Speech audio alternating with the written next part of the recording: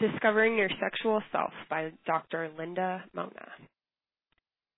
This article is reprinted and read with permission from the author.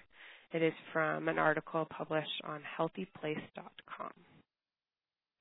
Many of us who grew up with disabilities learn from an early age that people with disabilities are not, quote, sexy. Fashion models and TV and film stars rarely, if ever, have disabilities.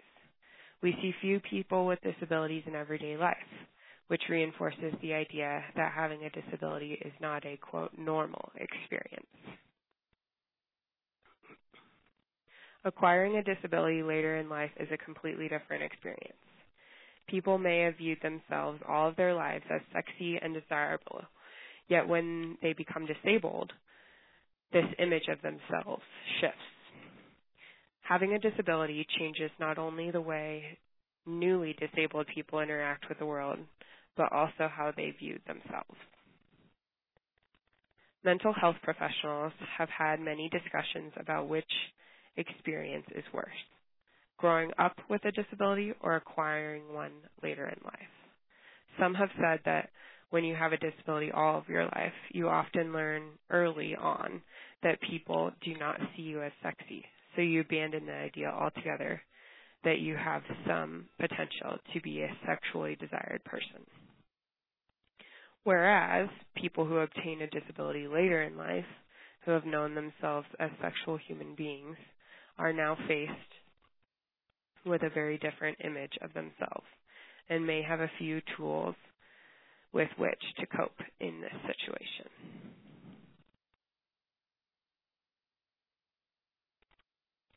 In terms of their life experiences and self-perceptions, people with disabilities vary as much as people without disabilities.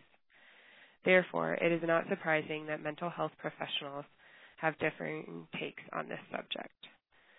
The discussion really should focus on how people deal with these issues and proceed on in life as a sexual individual.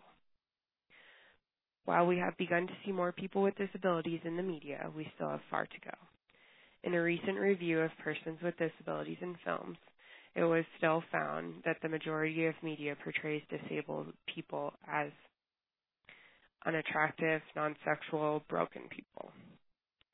With these stereotypes continuing to be fed to society, it is not surprising that people with and without disabilities have misperceptions about sexuality and disability. So how do people begin to know themselves for who they are? Many people with both long-standing and recently acquired disabilities have found success with the following. Talk about it. By talking with other people with disabilities and learning about the ways in which they have developed sexual relationships with themselves and others, as well as how they have engaged in sexual activity, you can save yourself a lot of time. Who knows? Other people may have found the solution you're looking for. If you don't know many disabled people, check out The Ultimate Guide to Sex and Disability and read about what others in this community have to say about their sexual experiences. Do a reality check.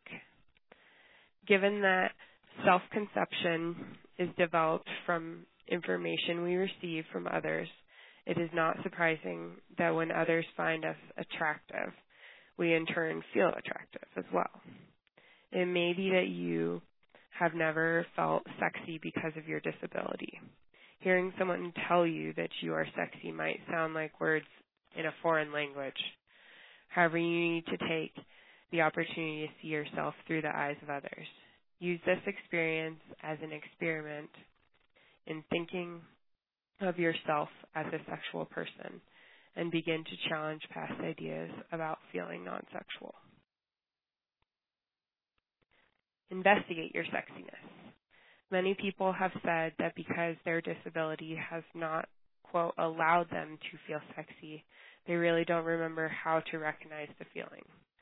Some disabled people have experienced success with regaining a positive self-image of themselves as being sexual beings by reading erotic books, playing with sex toys, watching erotic films, and paying attention to what makes them feel good. Even though most books and films do not include people with disabilities, they can give us ideas about feeling sexy and what may turn us on.